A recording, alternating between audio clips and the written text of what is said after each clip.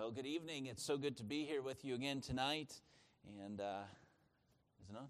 It's green on my side. So, all right. Are we on? We good?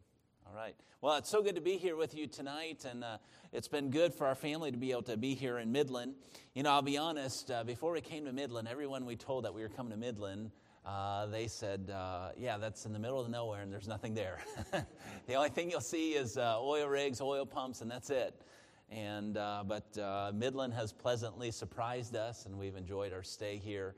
And definitely appreciative of you folks and all that you've done for us since we've been here. And it's just been a wonderful time here, so I want to say thank you for that, and thankful for your pastor and his family, and thankful once again for the opportunity to be able to preach tonight. And I don't take this lightly, and I'm thankful that the Lord has given me this opportunity. And I hope that it's not my plan tonight to preach long. I tried to preach short. In fact, I had a teacher in Bible college. He told us this. He said, I've tried to live by this policy, but he said, I've never heard a bad short message. And you can fill in the rest after that. So I'm going to try to live up to that this evening. No promises, but I don't have intentions of preaching for hours tonight, but we'll just see how it goes. But if you have your Bibles this evening, let's go ahead and take them to the book of Romans. The book of Romans, chapter number 1. And we're going to direct our attention, really kind of do an overview of the first 17 verses this evening. And I'd like to make application this evening, and especially bearing because it's family month, and each Tuesday has been set aside to do some specific things dealing with the family. I'm going to try to use this passage, then make application specifically to you as a family unit, because we know that churches are made up of individuals, but individuals are also family units. And part of God's plan and purpose for the church, and if the church is going to function the way it needs to function, then those family units within the church also need to function the way God would have them to function. And so I hope it'll be a blessing to you tonight, and it'll be an encouragement to you tonight. So if you find your place there, look down in Romans chapter number 1, and we're just going to read a few verses tonight for time's sake, and we're going to jump all the way up to verse 14. And as I said, it's a familiar portion of Scripture here. In verse 14 of chapter 1, it says this: I am debtor. If you would, yes, please stand with me for the reading of God's Word. Verse 14, it says, I am debtor both to the Greeks and to the barbarians, both to the wise and to the unwise. So as much as in me is, I am ready to preach the gospel to you that are at Rome also. For I am not ashamed of the gospel of Christ, for it is the power of God unto salvation to everyone that believeth, to the Jew first, and also to the Greek. For therein is the righteousness of God revealed from faith to faith, as it is written, the just shall live by faith. Tonight, for the next few moments, I'd like to preach to you on this idea that the just shall live by faith. And here in this context, we'll see it's even greater understanding, greater meaning what he means by this. But another way we could phrase it is this: that just because something is good, it doesn't mean it's right. Just because something is good, it doesn't mean it's right. So let's go before the Lord. We'll ask His blessing upon this time tonight, and then we'll get right into the message. Father, we love you, and we're so thankful for tonight.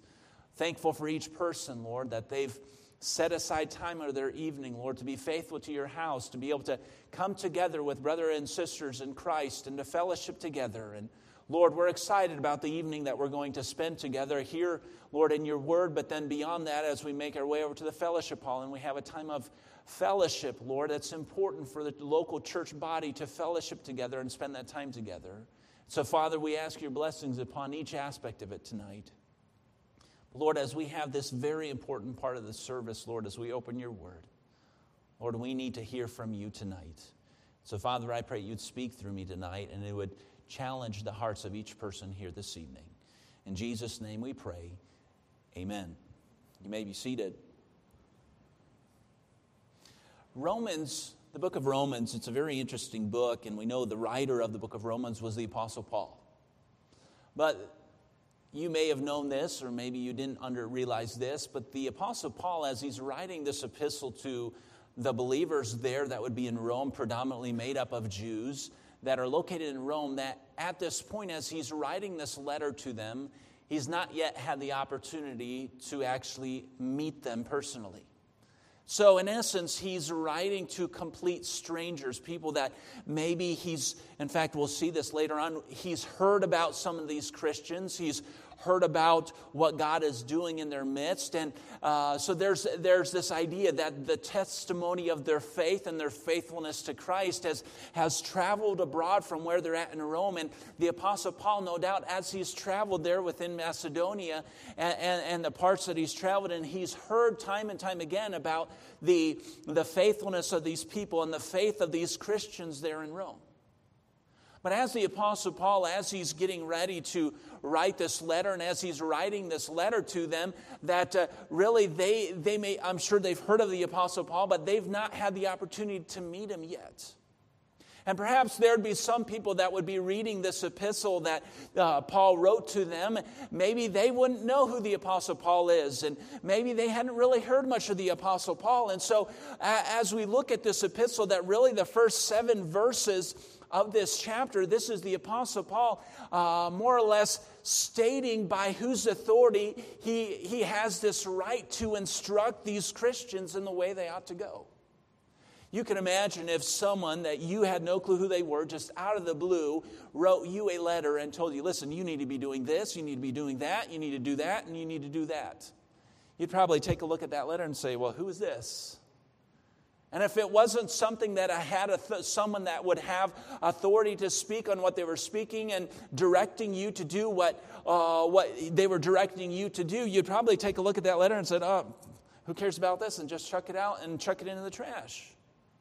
So here the Apostle Paul, as he's beginning really the beginning stages of this epistle, that really he does so much of defending the gospel and presenting the gospel to them and helping these Jewish believers understand that no longer are they bound by the law, but now there's this aspect of freedom, this aspect of grace, that they live in Christ, that they're secure in this grace, and that no longer should they be entangled with the law, but rather that they ought to be living for God because of the grace that they've experienced in their lives. So really the book of Romans is really a deep expounding on what true salvation is. And so as we see in this passage, as he's leading up to this, to give this instruction, to give this doctrinal aspect of salvation, he literally is first 7 verses saying, listen, this is who I am, and this is why I have the authority to say what I'm saying, and this is why you should listen to me and what I'm saying. So look, notice this when he says in verse number 1, as he goes through this, he says, Paul, a servant of Jesus Christ. So first and foremost, he's pointing out to them, listen, that I am a follower of Jesus Christ, but not just a follower of Jesus Christ. I am a servant, or the word here that this word was translated from was doulos, meaning I'm a slave or a servant of Jesus Christ. So the Apostle Paul is pointing out his indebtedness to live a life dedicated to serving and honoring Jesus Christ with his life because of the grace he's experienced in his life. So he's pointing out his indebtedness, that as a servant or as a slave, that he has this responsibility, that just as before he was saved, that he was not his own, he belonged to sin, and sin had such a stronghold in his life. But now that he was a slave to sin, but now that he has been redeemed, now that he is a new creature created in Christ Jesus, he is a servant to serve Jesus Christ, the one that redeemed him. So first and foremost, he's pointing out that Jesus Christ, as we see here, that he is a servant of Jesus Christ, and that he was called to be an apostle, and then that specifically he was separated unto the gospel of God. Now, if you're here on Sunday night, that you would remember specifically as we were preaching through Acts chapter 9, and we read about the conversion of Paul and the work that God did in his life. And so this is, in essence, in a very condensed form, the Apostle Paul is rehashing the conversion that has taken place in his life and this change that has taken place, and he's demonstrating what he's done. In verse 2, he says, which he had promised afore by his prophets in the Holy Scripture. Notice verse 3, concerning his Son Jesus Christ our Lord, which was made of the seed of David according to the flesh, and declared to be the Son of God with power according to the Spirit of holiness by the resurrection of the dead.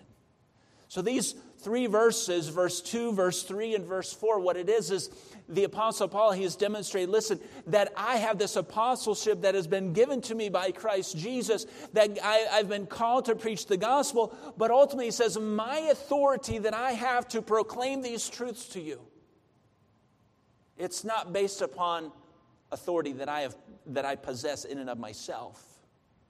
But this authority that I have to you to speak to you on these matters is because the authority that has been given to me by Christ Jesus. And Christ Jesus indeed is the one that has the true authority to be able to proclaim on these things, to be able to, as we see here in this passage, to give the authority to the Apostle Paul to preach and to teach and to give instruction on these things. And notice in verse number 5, he says, by whom we have received grace and apostleship for obedience to the faith among nations for his name. So he's saying that as a result of Jesus and what he has done and the calling that he's placed on our lives, he says that we are the recipients of his grace, of God's grace, and this apostleship, so that we would be obedient and follow him by faith all the way to the ends of the world and to all these nations, so that his name would be proclaimed. So in essence, what he's saying is, listen, that I've been a recipient of God's grace in my life, that I was a wicked sinner before. I've experienced this grace now, and God has placed this calling upon my life. And the authority that I possess is because Jesus Christ gave me the authority, and he has the authority to give me the authority. But in verse 6, then he transitions. He says, listen, that just as I am a recipient of this grace, and just as I am called to preach and to proclaim the gospel to the nations, notice what he says in verse 6. Among whom are ye also called of Jesus Christ. So what he's doing here is saying this, listen, I'm a follower of Jesus Christ. This is the calling that Christ has placed in my life, and this has all been made possible. And this calling and this change, this work in my life has all been as a result of the grace of God in my life. But he says, but listen, you too have experienced this grace. You too are followers of Jesus Christ, and because you too are followers of Jesus Christ, that we have this common bond or this common love for Christ. Verse 6, he says, among whom you are also called of Jesus, to all that be in Rome, beloved of God, called to be saints, grace to you and peace from God our Father and the Lord Jesus Christ. So briefly summarizing all this up, that as Paul shifts from talking about his credentials and his authority by which he speaks, as he summarizes this all up, we see specifically this. Then he shifts from his credentials and what he has been called to do, that now he says this, you too are called to live a life unto the Lord. Notice in verse number 8, he says this. This is the beginning of another transition into, now that he's concluded this sharing of his heart, he's about to share his heart and his vision, his burden for these Christians. And that throughout the book of Romans, that there are many things that Paul is burdened about these Christians, and really the potential that some among them that are saying after salvation, he's saying, listen, that as he's instructed them and shared with them by whose authority he's speaking, now he's getting to, listen, this is my introduction as to what my purpose and point is in this book, in this letter that I'm writing to you. And so starting in verse 8 and then in verse 9, notice what he says. I thank my God through Jesus Christ that your faith is spoken of throughout the whole world. Now ask yourself this question, is this a good thing, yes or no? It's a very good thing. Listen to what he's saying. He's saying, I thank God that the testimony of your faith, that as you've demonstrated your faith, as you're living out your faith through your life to those that are around you, that this is a true testament that what you have is legitimate. What the faith that you possess, it is real faith. Why? Because it is revolved into an action. An action that all those that are around you, they see this change. They see this way of life that is affecting them, that is causing them to live differently, that people see and notice this difference. And this difference wasn't just visible there, but that the testimony of this change, the testimony of this lifestyle living by faith had traveled abroad. So that as Paul was traveling in Macedonia and preaching the gospel in all those different areas, and as he would interact with people from Rome, time and time again, he would hear of the Christians that were in Rome that they were the legitimate deal. They were the real deal. Which I believe it's huge here as the Apostle Paul is commending them for this. Because I can assure you that nowadays there's a lot of places and a lot of Christians that if you were to ask the unbelievers in those communities about a specific church, they would say, yeah, don't go there. They're a bunch of phonies. But that wasn't the case about this church. That wasn't the case about these believers. They were the real deal. And so then he goes on into verse 9. He says, "For God is my witness, whom I serve with my spirit in the gospel of his Son, that without ceasing I make mention of you always in my prayers." So he's saying that as I've seen this and heard of this faithfulness that you have toward God, and that your faith is real, and that you have this desire to live for the Lord, he says that quite frequently, that as I remember, as I have opportunity to, that I am partnering together with you and praying for you and praying that God would bless you and mature you and grow you spiritually and grow you in this spiritual maturity. He says that I'm praying for you in this way. But he doesn't just stop there. In verse 10, he says this, that in these prayers, that as I'm praying, he says, I'm making requests that if by any means now at length I might have a prosperous journey by the will of God to come unto you. So notice his desire. He's making this known to them. He's making known to them his desire that he wants to visit them and travel to Rome and to be able to speak with them and to be able to teach them and encourage them, and that as they would come together, that there would be this mutual benefit of them coming together and encouraging each other. Because no doubt when Christians come together, that if they're legitimate Christians and they share this common bond of love for Christ, then the result of them coming together in fellowship, it's going to be an encouragement to both parties. And so he says, I have this desire, and I'm praying and seeking God, and I'm begging God and saying, God, allow me to go to Rome so that I can fellowship with these Christians.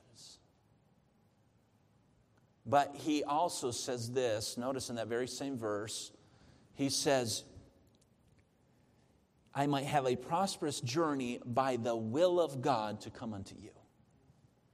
So he's saying what leads him and guides him in whether he would go there to Rome was this one thing.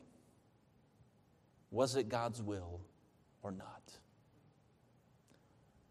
It didn't matter what he wanted. He had this desire to go to Rome. He had this desire to fellowship with them and to encourage them to impart his spiritual understanding and knowledge with them. And it was a good thing that he wanted. But just because it was a good thing, that wasn't sufficient for him. Because what the Apostle Paul is trying to point out is this: listen, that as I follow Christ and I seek to live in the will of God, that it's important for me, as we'll see later on, he says it's important for me to live by faith. And if I'm going to live by faith, then I ought to be seeking what God's will is for my life. And that living out God's will for my life in what I do, that right there is living by faith. So in verse number 11, that as he's filtering these desires through what does God want, notice in verse 11 he says, for I long to see you, that I may impart unto you some spiritual gifts, to the end ye may be established. That is, that I may be comforted together with you by the mutual faith of both of you and me. So he's saying it would be mutually beneficial for us to come together. It would be mutually beneficial for me to come to Rome and that I can impart these spiritual gifts to you and that we can be refreshed together and we can be comforted together, that through our mutual faith, our mutual love for Christ, that we would be driven to do more for the cause of Christ. You know, you look at this and you think, man, this is awesome. Why not? Why not? Apostle Paul, go to Rome and spend some time there. Be refreshed with them, encouraging them, and see some spiritual growth and spiritual fruit that would be produced there as a result of him going there. No, Apostle Paul is saying no. What is God's will? What does God want?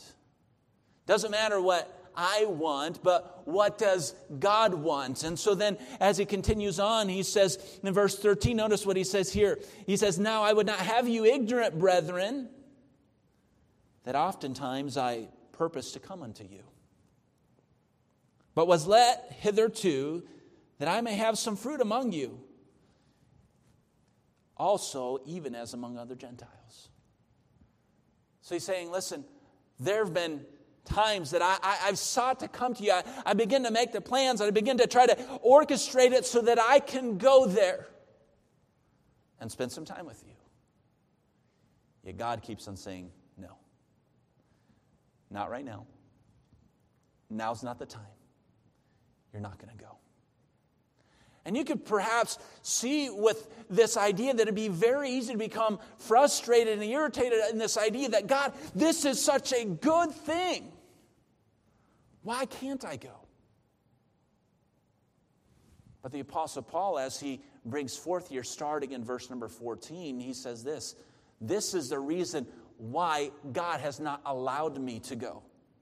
He says, because the burden and the calling God has placed, especially in my heart, was to go and preach the gospel to whom? The Gentiles. And so that as God has called him and as he's been busy preaching the gospel there to the Gentiles and there in Macedonia, he says this, listen, that this is the focal point of why I do what I do. Notice verse 14. I am debtor, both to the Greeks and to the barbarians, to the wise and to the unwise. Notice the stark contrast he is drawing here between these, saying, listen, God has called me to preach the gospel to who? The Greeks, being the social elites, those that considered themselves to be of high social stature, that they were the ones that they knew everything, they were the scholars, they were the ones that they were the touched of everything. But he says, God has called me to preach the gospel to them. But not only them, but also the barbarians. Those that would not be considered the social elites. The ones that we would look at their lifestyle and say, wow, that is so barbaric. That is so caveman era of a lifestyle. Yet the Apostle Paul is saying, God has called me to this group and to this group. But he's drawing this stark contrast, not to say that only them and only them, but in essence what he's saying, that it doesn't matter who the individual is, it doesn't matter what stature, what socioeconomic stature that they would have, but God has called me specifically to these people to go forth and to preach the gospel, whether it be the Greeks, whether it be the barbarians, whether it be the wise individuals or the unwise. God has placed this burden and God has placed this calling in my life that I ought to be about preaching the gospel. So then in verse 15 he says, so as much as in me is, I am ready to preach the gospel to you that are in Rome. He says, within me I am capable, I am ready. I would love this opportunity to preach to you there in Rome. But God hasn't allowed me yet. Because God's will for me is that I go forth and preach the gospel to those that have not heard the gospel. And then in verse 16, he says this, I'm not ashamed of the gospel. It is the power of God unto salvation to everyone that believeth. In essence, he says, I have nothing to be ashamed of in preaching the gospel. Because the gospel is the very power of God that has saved me and every person that believes it. And if that very same power is what brought me to repentance and brought me to salvation, why would I ever be ashamed of it? And because I'm not ashamed of it, I feel this calling of God, this burden that God has placed on my heart to go forth and preach the gospel and reach those that have never heard. He says, I'm ready. He said, I'm ready to go and preach this gospel, the salvation to everyone that believeth, to the Jew first and also to the Greek.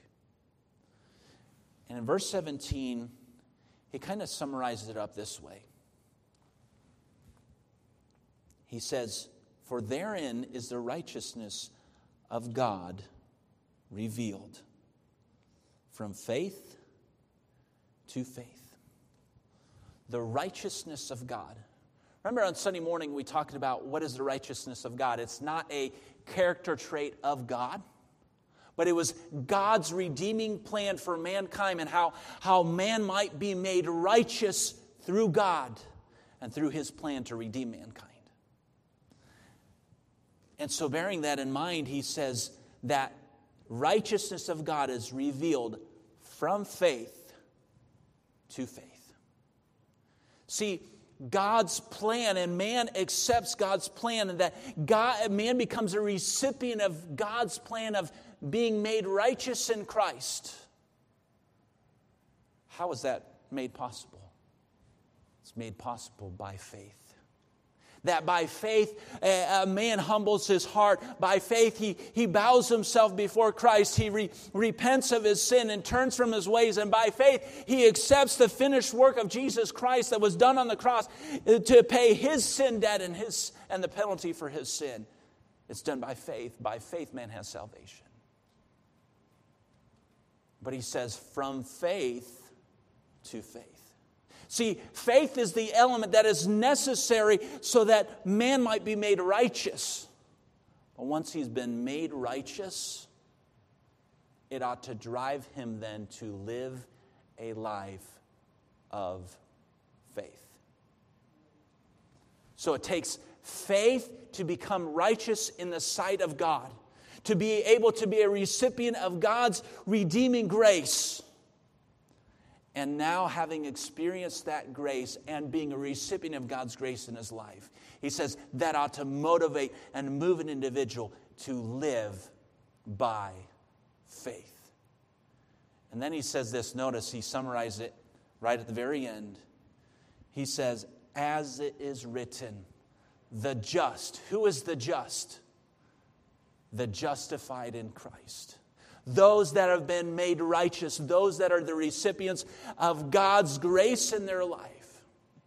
He says, the just shall live by faith. So, why had the Apostle Paul not gone to Rome?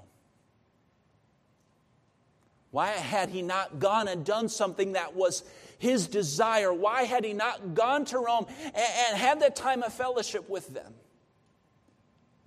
Because he recognized the responsibility that as a recipient of grace, he recognized the responsibility as a Christian to live according to the will of God.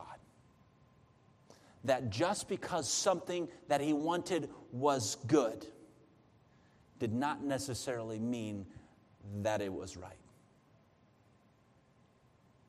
Well, let me ask you this question then this evening.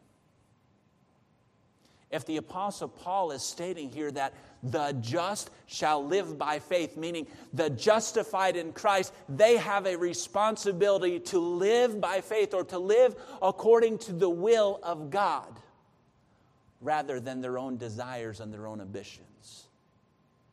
Is this truth applicable to us tonight? This idea that we as Christians have a responsibility to not to live out to our own pleasures and our own desires, but if we are justified in Christ, we have a responsibility to live by faith or to live according to the will of God. Yes, absolutely we do. So let's bring it even closer to home this evening.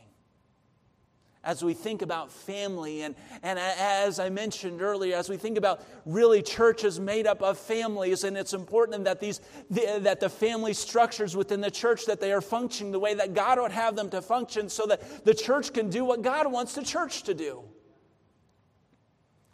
So then in each family, is it important then that each family chooses not what is good or what seems good, but is it important for each family to choose to live according to what does God want?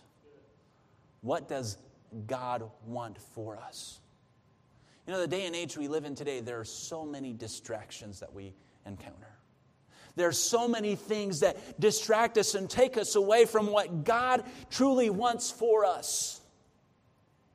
You know, there may be a day come in your life, and maybe wherever you work, whether your place of employment that you work at, that they may present you with some sort of promotion that you'll make considerably more money and you'll be doing so much better financially, and it will seem like your family will be so much better off. But the downside to that is now all of a sudden you're going to have to work every Wednesday night or Tuesday night. And there may be times when on Sunday nights that you're going to have to be gone too, because in order for you to get the job site Monday morning when you're supposed to be there, that you'll have to leave Sunday night. And because of that, this job promotion, it seems good. You'll be able to take care of your family better. But ultimately, is it what God wants? Is it something that's going to help you live your life as a justified individual in Christ? Is it going to help you live a life lived by faith? Live a life that is according to the will of God. What about children's sports? You know, I know that here in the Texas area, sports are a big deal, aren't they? And I'm not saying sports are bad. I like sports. But there may come a day when you have to make a decision that your children may be playing sports. They may be playing some sort of baseball or whatever it be, flag football, whatever organized sport it is. And there may come a day that you may have to choose. Are my kids going to continue to play these organized sports, and meaning they're going to be missing service after service after service because all their games are on Sundays? Or am I going to do what's right for my family before the sight of God? And am I going to have my family be faithful to God's house so that they can grow in Christ and they can learn what it means to live by faith and to live in the will of God?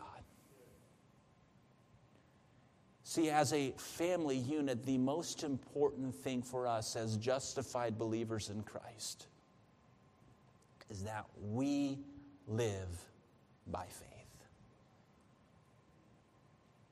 So ask yourself this question this evening. The way I live, the way I'm living right now, am I living that way because it's good, because it's what I want to do? The ambitions that I have, this is what I want to do? Or is it really what God wants me to do? Because if you are living and doing what you want to do rather than what God wants you to do, then can I tell you tonight, Christian, you're not living by faith. You're not living according to the will of God. And the Apostle Paul says very simply, the just shall live by faith. Meaning, it's what's expected. It's what's normal. It means that it's what we just ought to do because Jesus Christ paid our sin debt. He redeemed us. He justified us. We have our eternity secure in Him. So the very reasonable thing for us would be, as the apostle states later on in chapter 12, that we present our bodies a living sacrifice unto him. That we, as a justified individual, that we choose to live our life, a life of faith. A life of faith. The just shall live by faith. Just because it's good doesn't mean it's right. Would you allow everything you do, everything that you allow yourself to be involved in, would you allow yourself to put it through this filter? Is this what I want, or is this what God wants? And you know what? Sometimes God says, listen, the very same thing that you want, that's what I want. And he gives it to you. Sometimes we have this idea that the Christian life is all about, this is what I want and this is what God wants, and so I always have to give up what I want and do what God wants. That's not always the case. Sometimes God does give us exactly what we want, and that's great. But you know what? I've learned this, that when God gives me something that I want, even though it's not his will, all of a sudden at some point I realize I don't really want it anymore. But when I am obedient to him and do his will rather than what I want, I learn to really enjoy what his will is. And then I look back and I say, I can't even imagine to think that I used to want that. So can I tell you, Christian, would you just simply live by faith? Live by faith. Let's have every head bowed, every eye closed. Father, we love you. We thank you.